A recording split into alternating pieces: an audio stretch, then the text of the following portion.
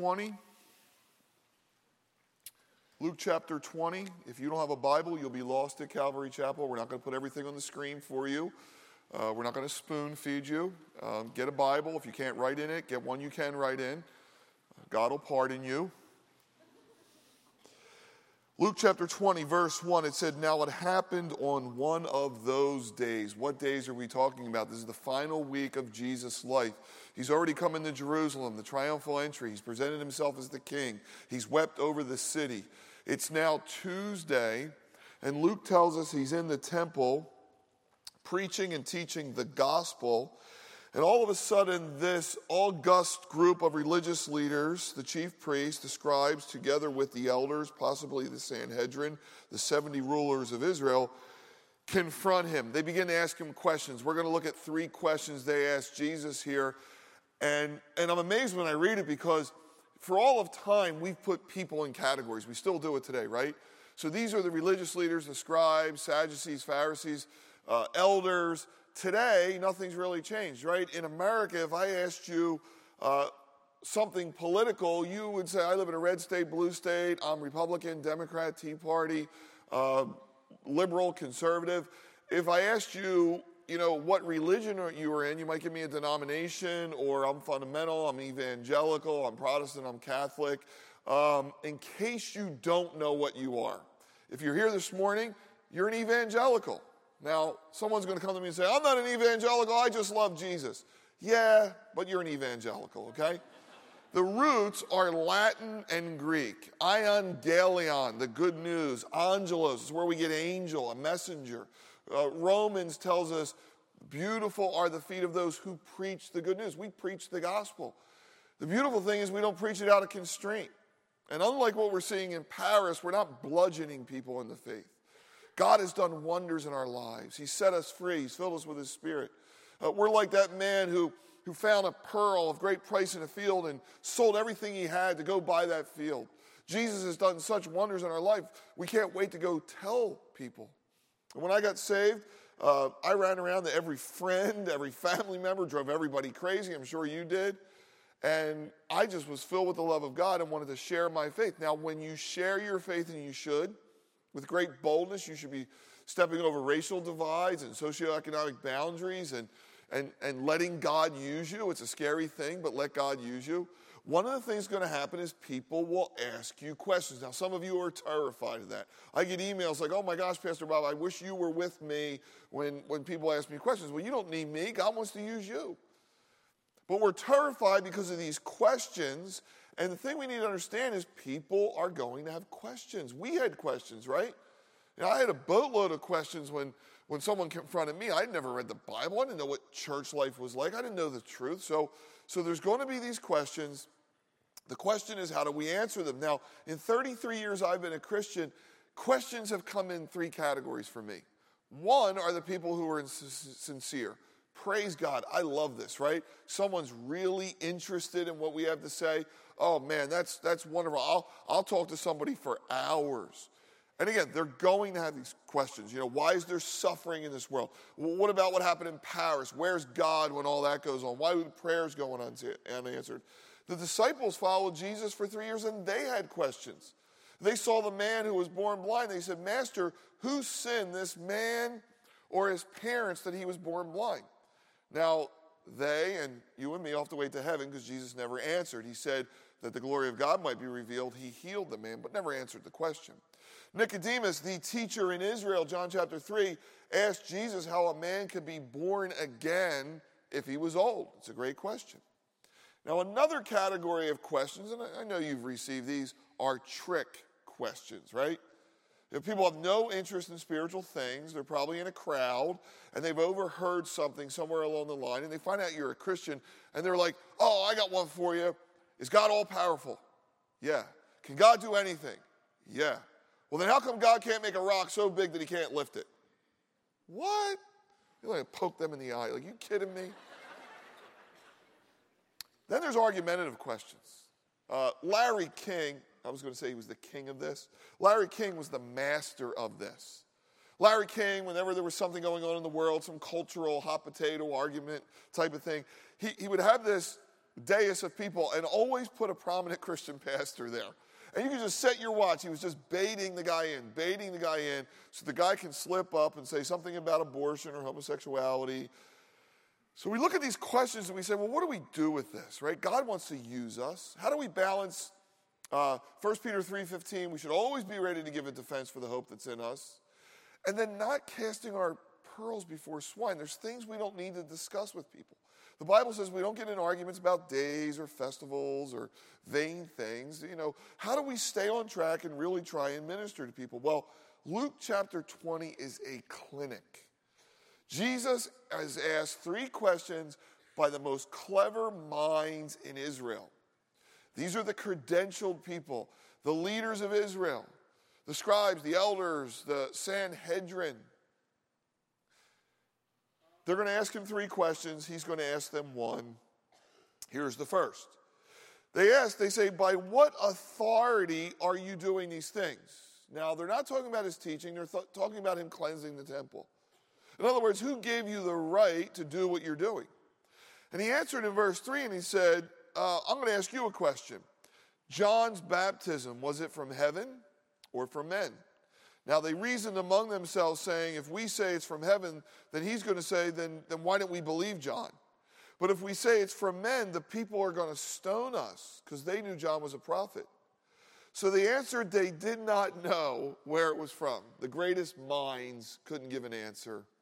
And Jesus said to them, neither will I tell you why I'm doing these things. And that sounds kind of harsh or stern. So you're the class today. Sincere question, trick question, argumentative. Somebody said trick. One among many. Yeah. All right, let's look at it this way. Could have been sincere if we didn't read on, right? I mean, it's a logical question.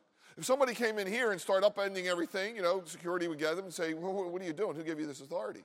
God's a God of order, right? The temple had function and order. You don't want to go in a Barnes & Noble and just see books thrown all over and no order. We like order. So this could have been a sincere question. I remember when I was a young youth pastor, serving in a storefront church, trying to take teenagers to a festival in upstate Pennsylvania on the phone with parents who thought I was a cult leader. What in the world are you doing with my kid? So that's a great, sincere question. However, they were not sincere. By the way, do you know how rude they were? They asked a question while he was teaching a Bible study. I can just picture him sitting around, like, who gave you that authority? Like, oh my gosh, are you kidding me?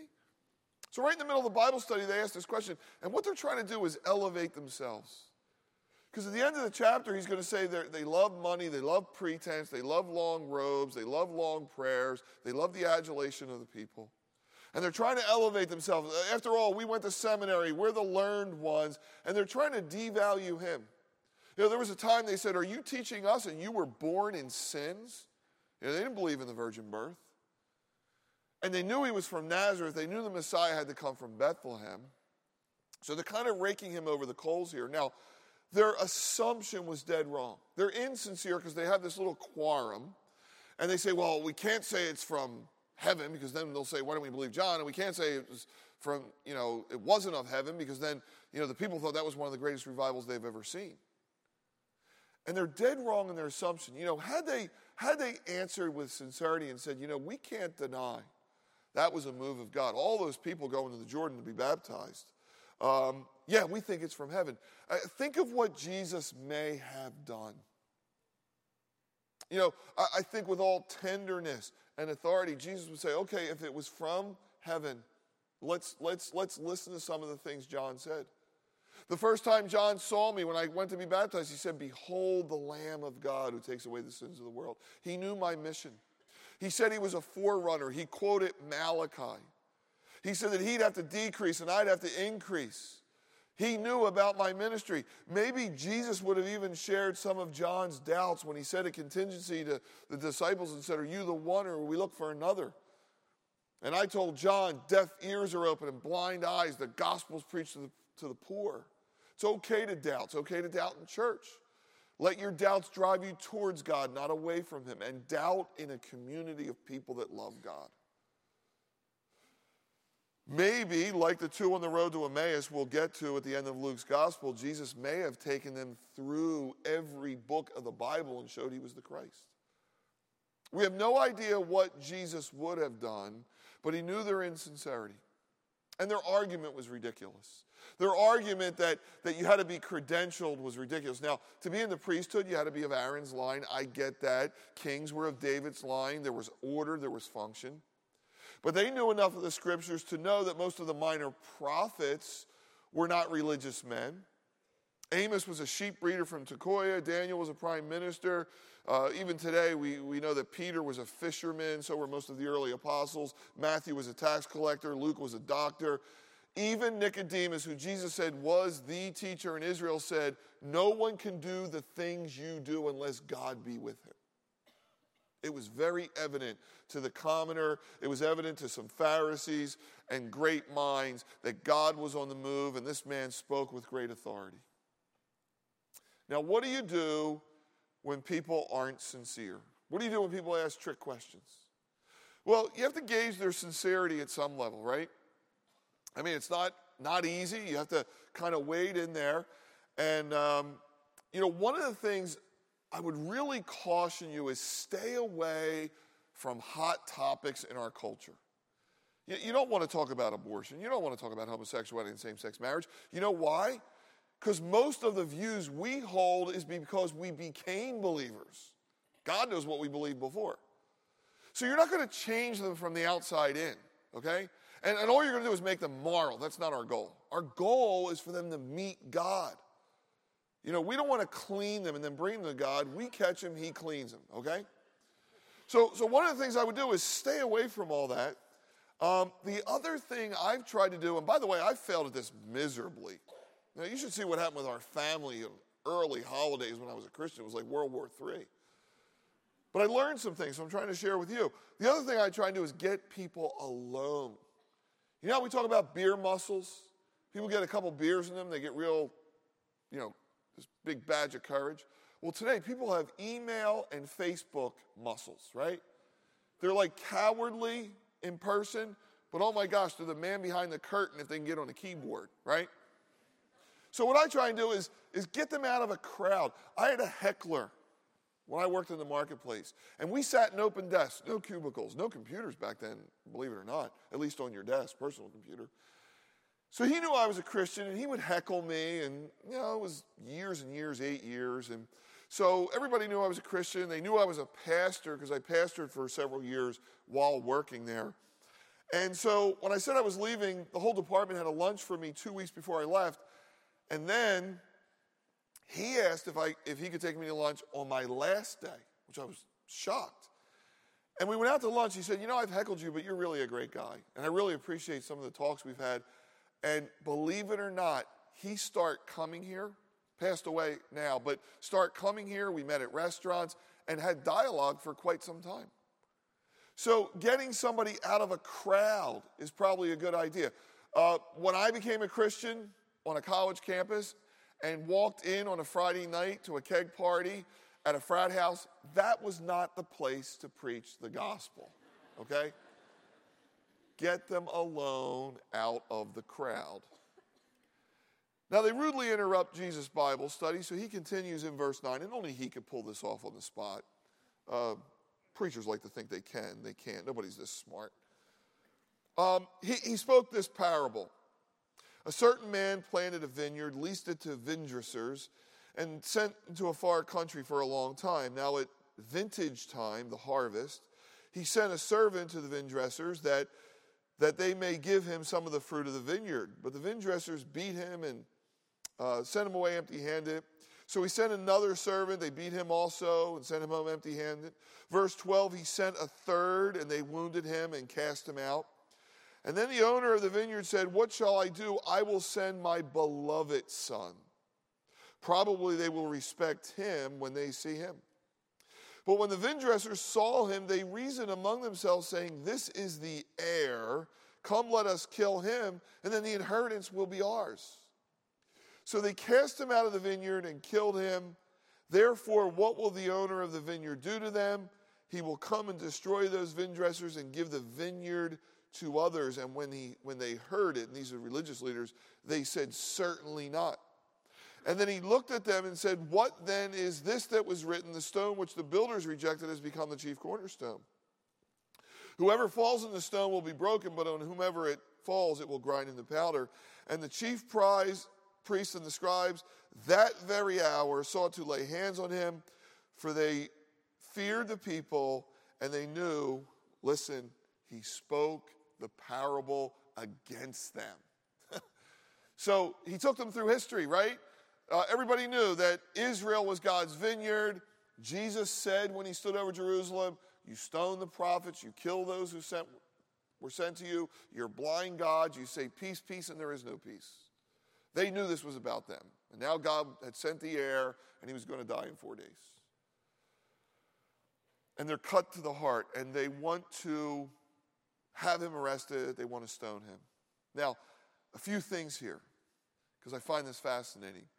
I preached on this 15 years ago, specifically, I think, verse 18. Whoever falls in this stone will be broken, and whoever it falls will grind into powder. That's Jesus. That's Jesus, the Lamb and the Lion. That's the same sun that can melt the wax and hardens the clay. That's the ministry of Jesus. What am I talking about?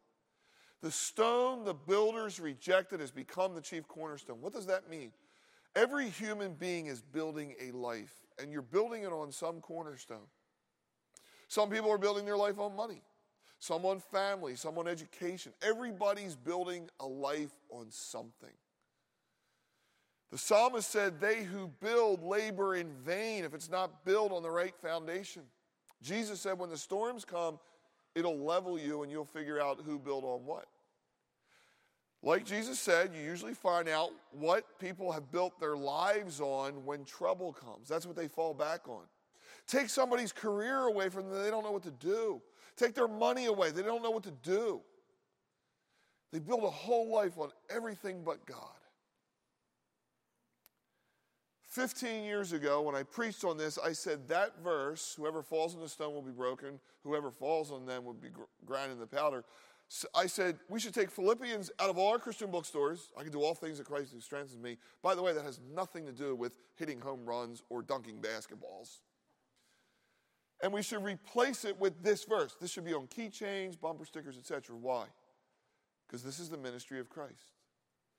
If you fall on this stone, you'll be broken. And that's a very good thing. Broken of your pride, broken of your ego, broken of your dependence upon yourself so that you could freely live. But one day, this stone, if it's rejected, will grind people to powder. It's the duality of Jesus' ministry. And that ends question number 1. So now they take another approach. Verse 20. They watched him and they sent spies who pretended to be righteous that they might seize him on his words. These aren't CEOs of Fortune 500 companies. This is the religious establishment. See where religion goes? Religion really does poison everything. Thank God Christianity is not a religion. And of course, they wanted to deliver him to the Romans. Verse 21. They changed their tactic. They use a little flattery. They say, teacher, we know that what you say and teach rightly and do not show personal favoritism, but teach the true way of God. Is it lawful to pay taxes to Caesar or not? But he perceived their craftiness. Remember, Satan was crafty in the garden? And said, why do you test me? By the way, there's your secret answer to when I ask you what kind of question it is. Show me a denarius whose image is on it. And they said, Caesar. He said, therefore render to Caesar what is Caesar's and render to God the things that are God's. So, sincere question, trick question, argumentative. Class? Yeah, it's a trick question, right? It has no right answer. If he says, pay your taxes to Rome, the Sadducees will be happy, but the Pharisees will be mad. If he says, don't pay your taxes, the Pharisees will be upset, the Sadducees will be glad. I mean, there's no right answer. If he says, don't pay your taxes, he's an insurrectionist. So again, only Jesus could pull this off. He says, give me a coin. Whose icon is this? What image? And by the way, the Jews hated this. Because the second commandment said you couldn't have any image. And right on these coins were Roman emperors. So it was Tiberius. Jesus knew it was Tiberius. The back of the coin was Pontifex Maximus, the supreme pontificate or ruler, the kurios, the lord of the realm, or of all the earth, literally. And Jesus said, well, that's easy. If that's all Caesar wants is your money, give it to him. Now, a brief aside. I can't believe I got to say this. If Jesus said they should pay taxes to Rome, then you should pay U.S. taxes.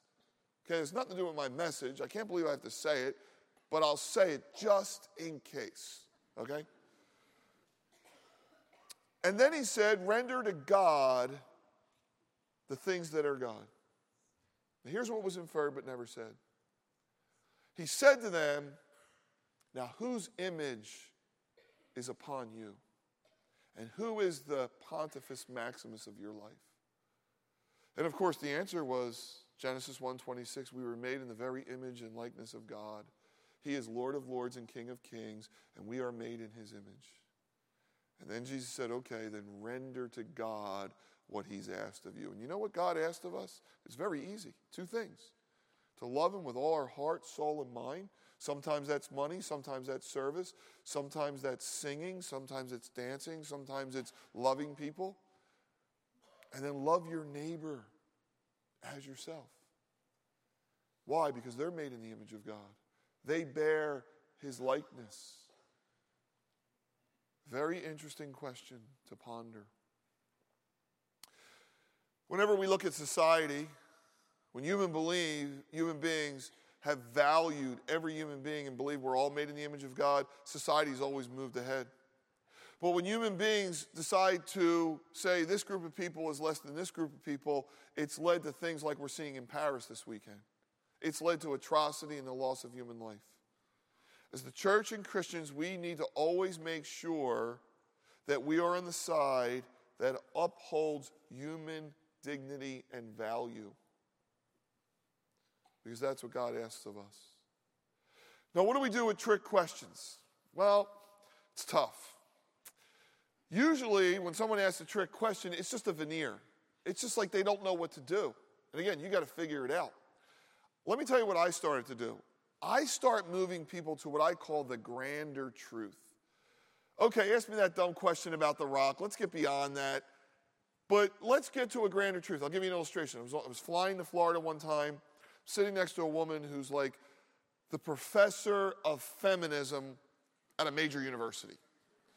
And 20 minutes into the conversation, she said, what do you do for a living? And I said, well, I pastor church. She said, oh my gosh, I didn't think people like you could hold a conversation this long without being condescending. And I said, well, watch what I did. I took her to the grander truth. I said, you know, you're a professor, so you must know this, but do you know Jesus was the greatest liberator of women that's ever lived? She goes, no, really? Why? I said, well, in Eastern culture surrounding him, I said, look at the Middle East today. Women can't, they walk behind men, they eat second, they put garbs over themselves. I said, you might not know this. Jesus had 12 disciples, but Luke tells us prominent women were in his entourage. Women saw the resurrection first, which is strange because their testimony was invalid. Lydia brought the gospel to Europe. And the second thing I try and do is try and open a Bible or a book I'm reading. Instead of just telling them the story, I'll say, look, read this. Like Jesus sat with a woman at a well who had 5 husbands. You'll be amazed how much they start to engage. And by the way, you might be the only gospel they ever hear. Again, I warned you, get away from hot topics. It doesn't work, especially with trick questions, argumentative questions. 2 questions, 2 strikes. Verse 27 comes question number 3. Now, the Sadducees come. They're a slice of these categories. And it says here they deny the resurrection. That's why they were sad, you see. And they came to him and asked him, saying, Teacher, Moses wrote to us that if a man's brother dies having a wife, and he dies without children, his brother should take his wife and raise up offspring for his brother. very clever. Let's go to the Bible. Let's go to Deuteronomy, the Levirate marriage. Now, they don't care about this. They're materialists. They think when you die, you die. So they're bringing this up because they think it's silly, irrational, and they're going to exaggerate it, right? By the way, it was a wonderful thing. In a society with no entitlements, this would help somebody survive. They take it to the nth degree. She married this guy, he died. This guy, he died. I don't know why anybody would marry the woman after all these men. But the question is in verse 33, therefore in the resurrection, whose wife does she become? For all seven had her as wife. Now, what kind of question is this? Yeah, it's probably trick or argumentative, right? Probably more trick. Now, blows me away. Jesus actually answers it. Thank God he does, because we get some really good information here. He answered in verse 34 and said, the sons of this age marry and are given in marriage, but those who are counted worthy to attain that age and the resurrection from the dead neither marry nor given in marriage, nor do they die anymore, for they are equal to the angels and are sons of God, being sons of the resurrection. Now notice a few things here. Jesus talked about this age and that age. And when he talked about it, it's almost like he had been there, and he had. Did you ever read in the scripture where it said he taught with great authority, unlike the scribes and Pharisees? He taught with great authority because he embodied it. Today we have a lot of young preachers that want to be relevant. And to them, relevant means like wear $150 jeans, $300 shoes, just be relevant to the culture. I love what somebody said one time, and I forget where the quote came from. Relevance is the distance between what you preach and what you live, not what you wear or where you meet. And the distance with Jesus was razor thin.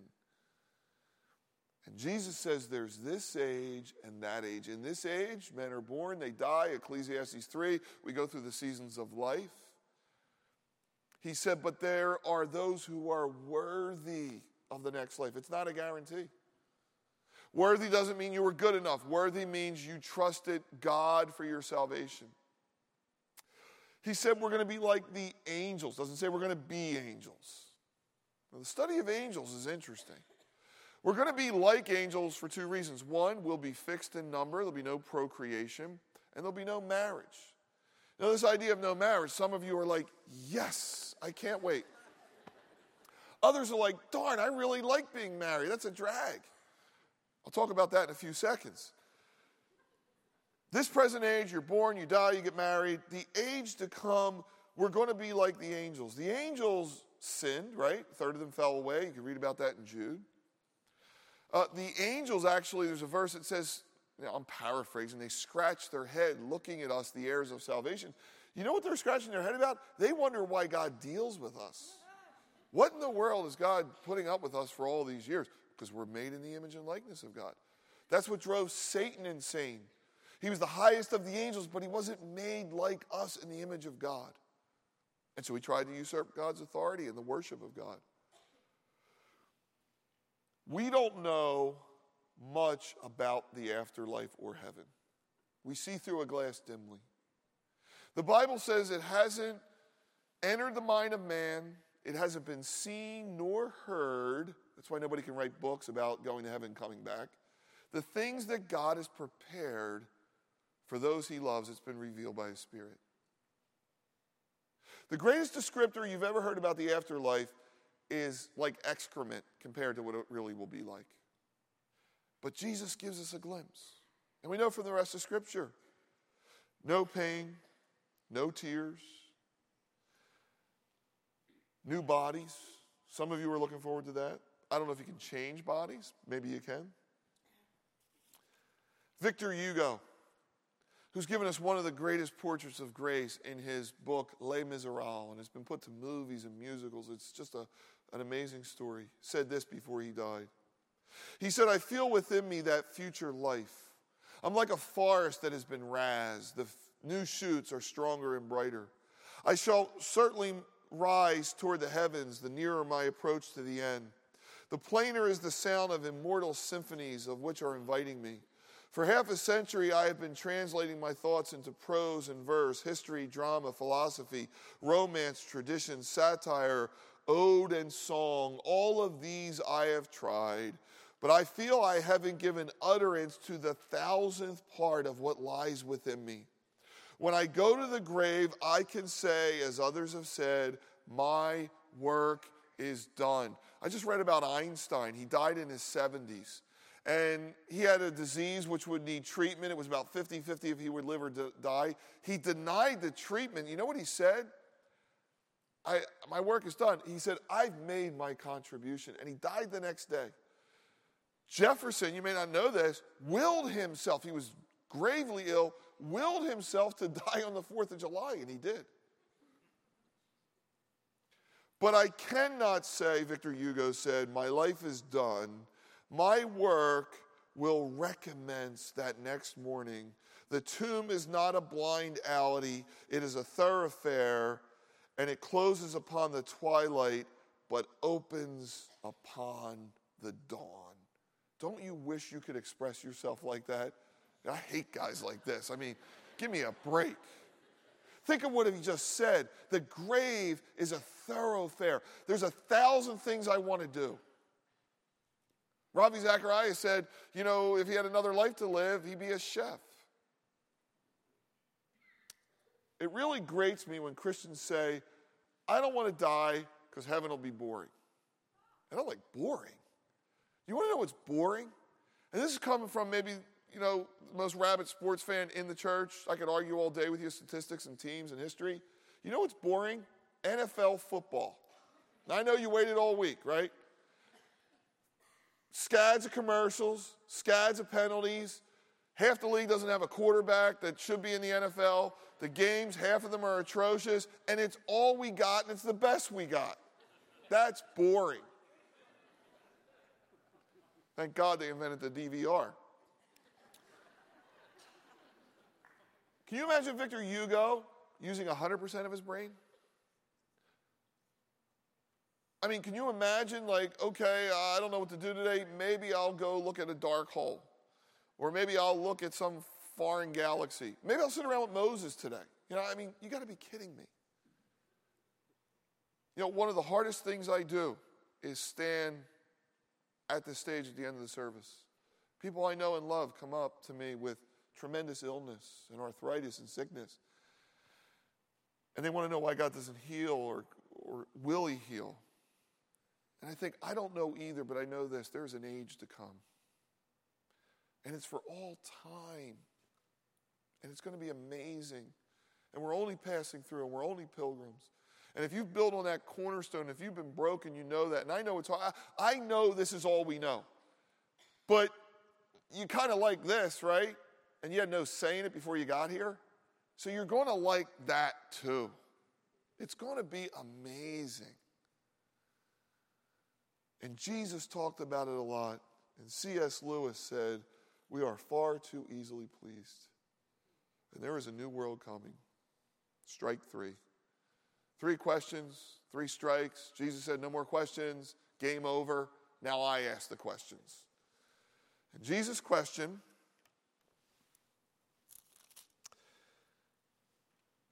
is in verse 41. And he said to them, how can they say that the Christ is the son of David? So the Jews believe, they still believe it today in Israel, that the Messiah, the anointed one, the Christos, the one that's coming, is of the lineage of David. Why? Because that's the lineage of kings. So they believe their Messiah is coming. Now, we believe he's already come and he's returning. They believe he's coming for the first time, which sets up this incredible thing about an antichrist, someone that'll bring peace to Israel. They wanted to make Jesus king in John 6 because they thought he was the Messiah. So Jesus has a question. How can they say that the Christ is David's son when Psalm 110 says this, the Lord said to my Lord, sit at my right hand till I make your enemies your footstool. Therefore, David calls him Lord. How then is he his son? Now, Psalm 110 is a messianic psalm. It's quoted 27 times in the New Testament. There's only a few messianic psalms. Write these down. Psalm 2, Psalm 22, Psalm 45, Psalm 72. I feel like that guy on the radio calling out school closing. Psalm 110.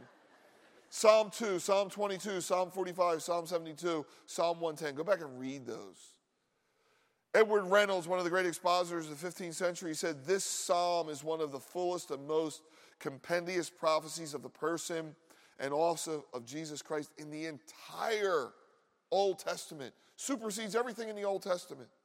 Spurgeon, one of the most famous preachers in the 19th century, said the whole psalm is the subject of Christ. And so the question is, not is a Messiah coming? Israel believed that. The question is, how could David call him Lord? Now, there's a few things you need to know because this isn't in Hebrew. So let me tell you how Psalm 110 would have written it. It would have said, Jehovah said to my Adonai. So Jehovah is YHVH. In the Hebrew, there's no vowels. It's the unspeakable name of God. And one time we were in Israel, and Daniel, who's been my tour guide, Jewish tour guide for 20 years, forgot his Bible in the bus, and he borrowed mine. And when he started to read, he got to the place in my Bible where it said G-O-D, and he stopped. He can't read it. He can't say it. And in their Bible, it says G-D, the unspeakable name of God. Now, we've taken the vowels from Adonai, which means Lord or Sir, and we put them in YHVH, where you get the word Jehovah. But the Lord, Jehovah, the YHVH, the supreme God, said to my Adonai. So how can David call him his son? In other words, for David to call him Lord, he has to be superior to David. He has to be more than a king. And of course, where this is going is, it's saying he is God. Now, if you were to go to Psalm 110, this is what verse 4 would say. The Lord has sworn and will not relent. You are a priest, speaking to the Messiah, who was a king. You are a priest forever after the order of Melchizedek. Now, this is strange. And David writing this under inspiration of the Holy Spirit must have been confused because kings and priests were two separate offices. It was checks and balances.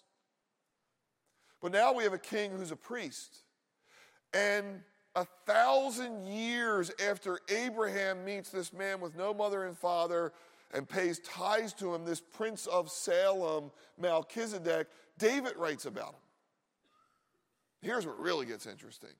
1,000 years after Psalm 110, the writer of the Hebrews writes about Melchizedek 8 times.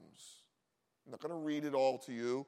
Chapter 6, 7, and 8 says, Thus God, desiring to show more abundantly to the heirs of promise, that's you and me, the immutability of his counsel, confirmed it by an oath, that by two immutable things in which it's impossible for God to lie, we might have strong consolation who have fled to refuge to lay hold of the hope set before us.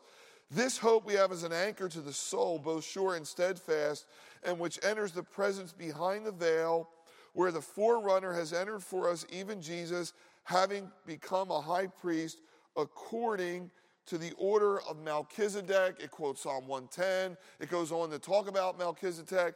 And what it's saying is that the Aaronic priesthood of men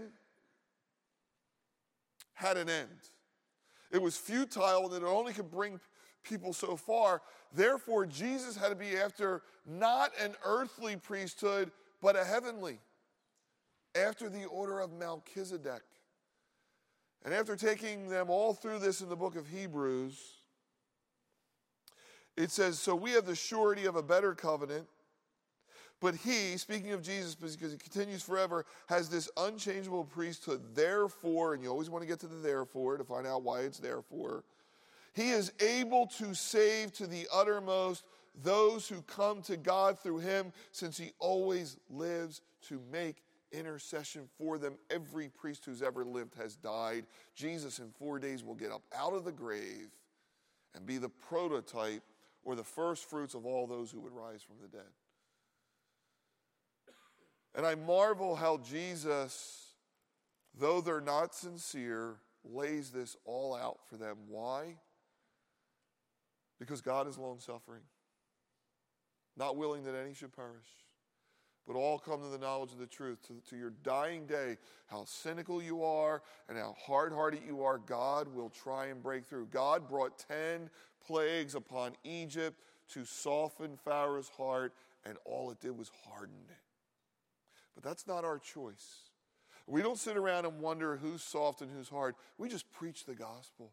We preach the good news. We tell people about the love of God, that every hair on their head is numbered, that God has a plan for their life, that they're not good enough.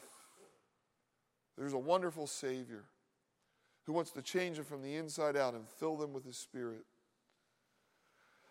The tragedy is how this ends in verse 45. It says, then in the hearing of all the people, He said to His disciples, beware, watch out, be on guard of the scribes, and really all religious people, because this is what it's all about. They desire to go around in long robes, love greetings in the marketplaces, and the best seats in the synagogues, and the best place at feasts. They devour widows' houses, and for a pretense make long prayers, and they'll receive the greater condemnation. Jesus said false religion, dead religion can all be summed up like this. People go in it, and they may have gone in it for all the right reasons, and maybe they wanted to serve people, and maybe they had the right heart, but at the end, it's a grinder. And at the end, it's all about adulation. It's all about you. It's all about your position, your credentials, the robes you wear. We've all seen it. We've been there, done that, and got the T-shirt, right? But the one thing religion has never cared about is people who were made in the image and likeness of God. They just never got it. And you might look here and say, well, Pastor Bob, it's strange you're talking like this because you're a part of organized religion. You're right. This is organized, and that's a beautiful thing. Hopefully, wherever you go today, the Acme, Wegmans, Barnes & Noble, that'll all be organized too. Organization is a wonderful thing. By the way, the NFL's organized. Everybody know that? Starts at 1 o'clock today. There'll be referees there, et cetera, et cetera. There's nothing wrong with organization. The temple was organized. But who are the people in the organization? Why are they there? Are they lovers of money? Are they lovers of pleasure? Or do they really love God and want to make a difference? Look, we're going to fail you here. Leadership is disappointing people at a rate they can stand, okay? We're going to fail you. We're human beings, but we're here to help you grow. We've laid our life down, all our volunteers, everybody who serves, to say, who can you be in Jesus Christ? Because God does have a wonderful plan for our lives, and we matter as human beings. Every life matters. So, Father, we thank you for this morning. Lord, we thank you that every person who died in Paris you care about. Every hair on their head was numbered. Lord, in this tragedy, would you raise up the church in France to be the church? Lord, would you raise up believers who would pray with people, pray for people, minister to families? Lord, we know Satan meant this for bad, but you can use it for good, Lord, that this could birth revival in a decadent city like Paris, where they have a vestige of Christianity, Lord, but not much substance. And God, we see evil before our eyes today, but we know that you're greater than all these things. You said the gates of hell wouldn't prevail against us. Lord, help us to be kind to people, reason with them. Help us to share and be benevolent. And blessed are these feet that bring good news. Lord, open our eyes to some situation this week where we can give a reason for the hope that's within us with fear and trembling. In Jesus' name, amen. Let's stand. We'll sing this final song.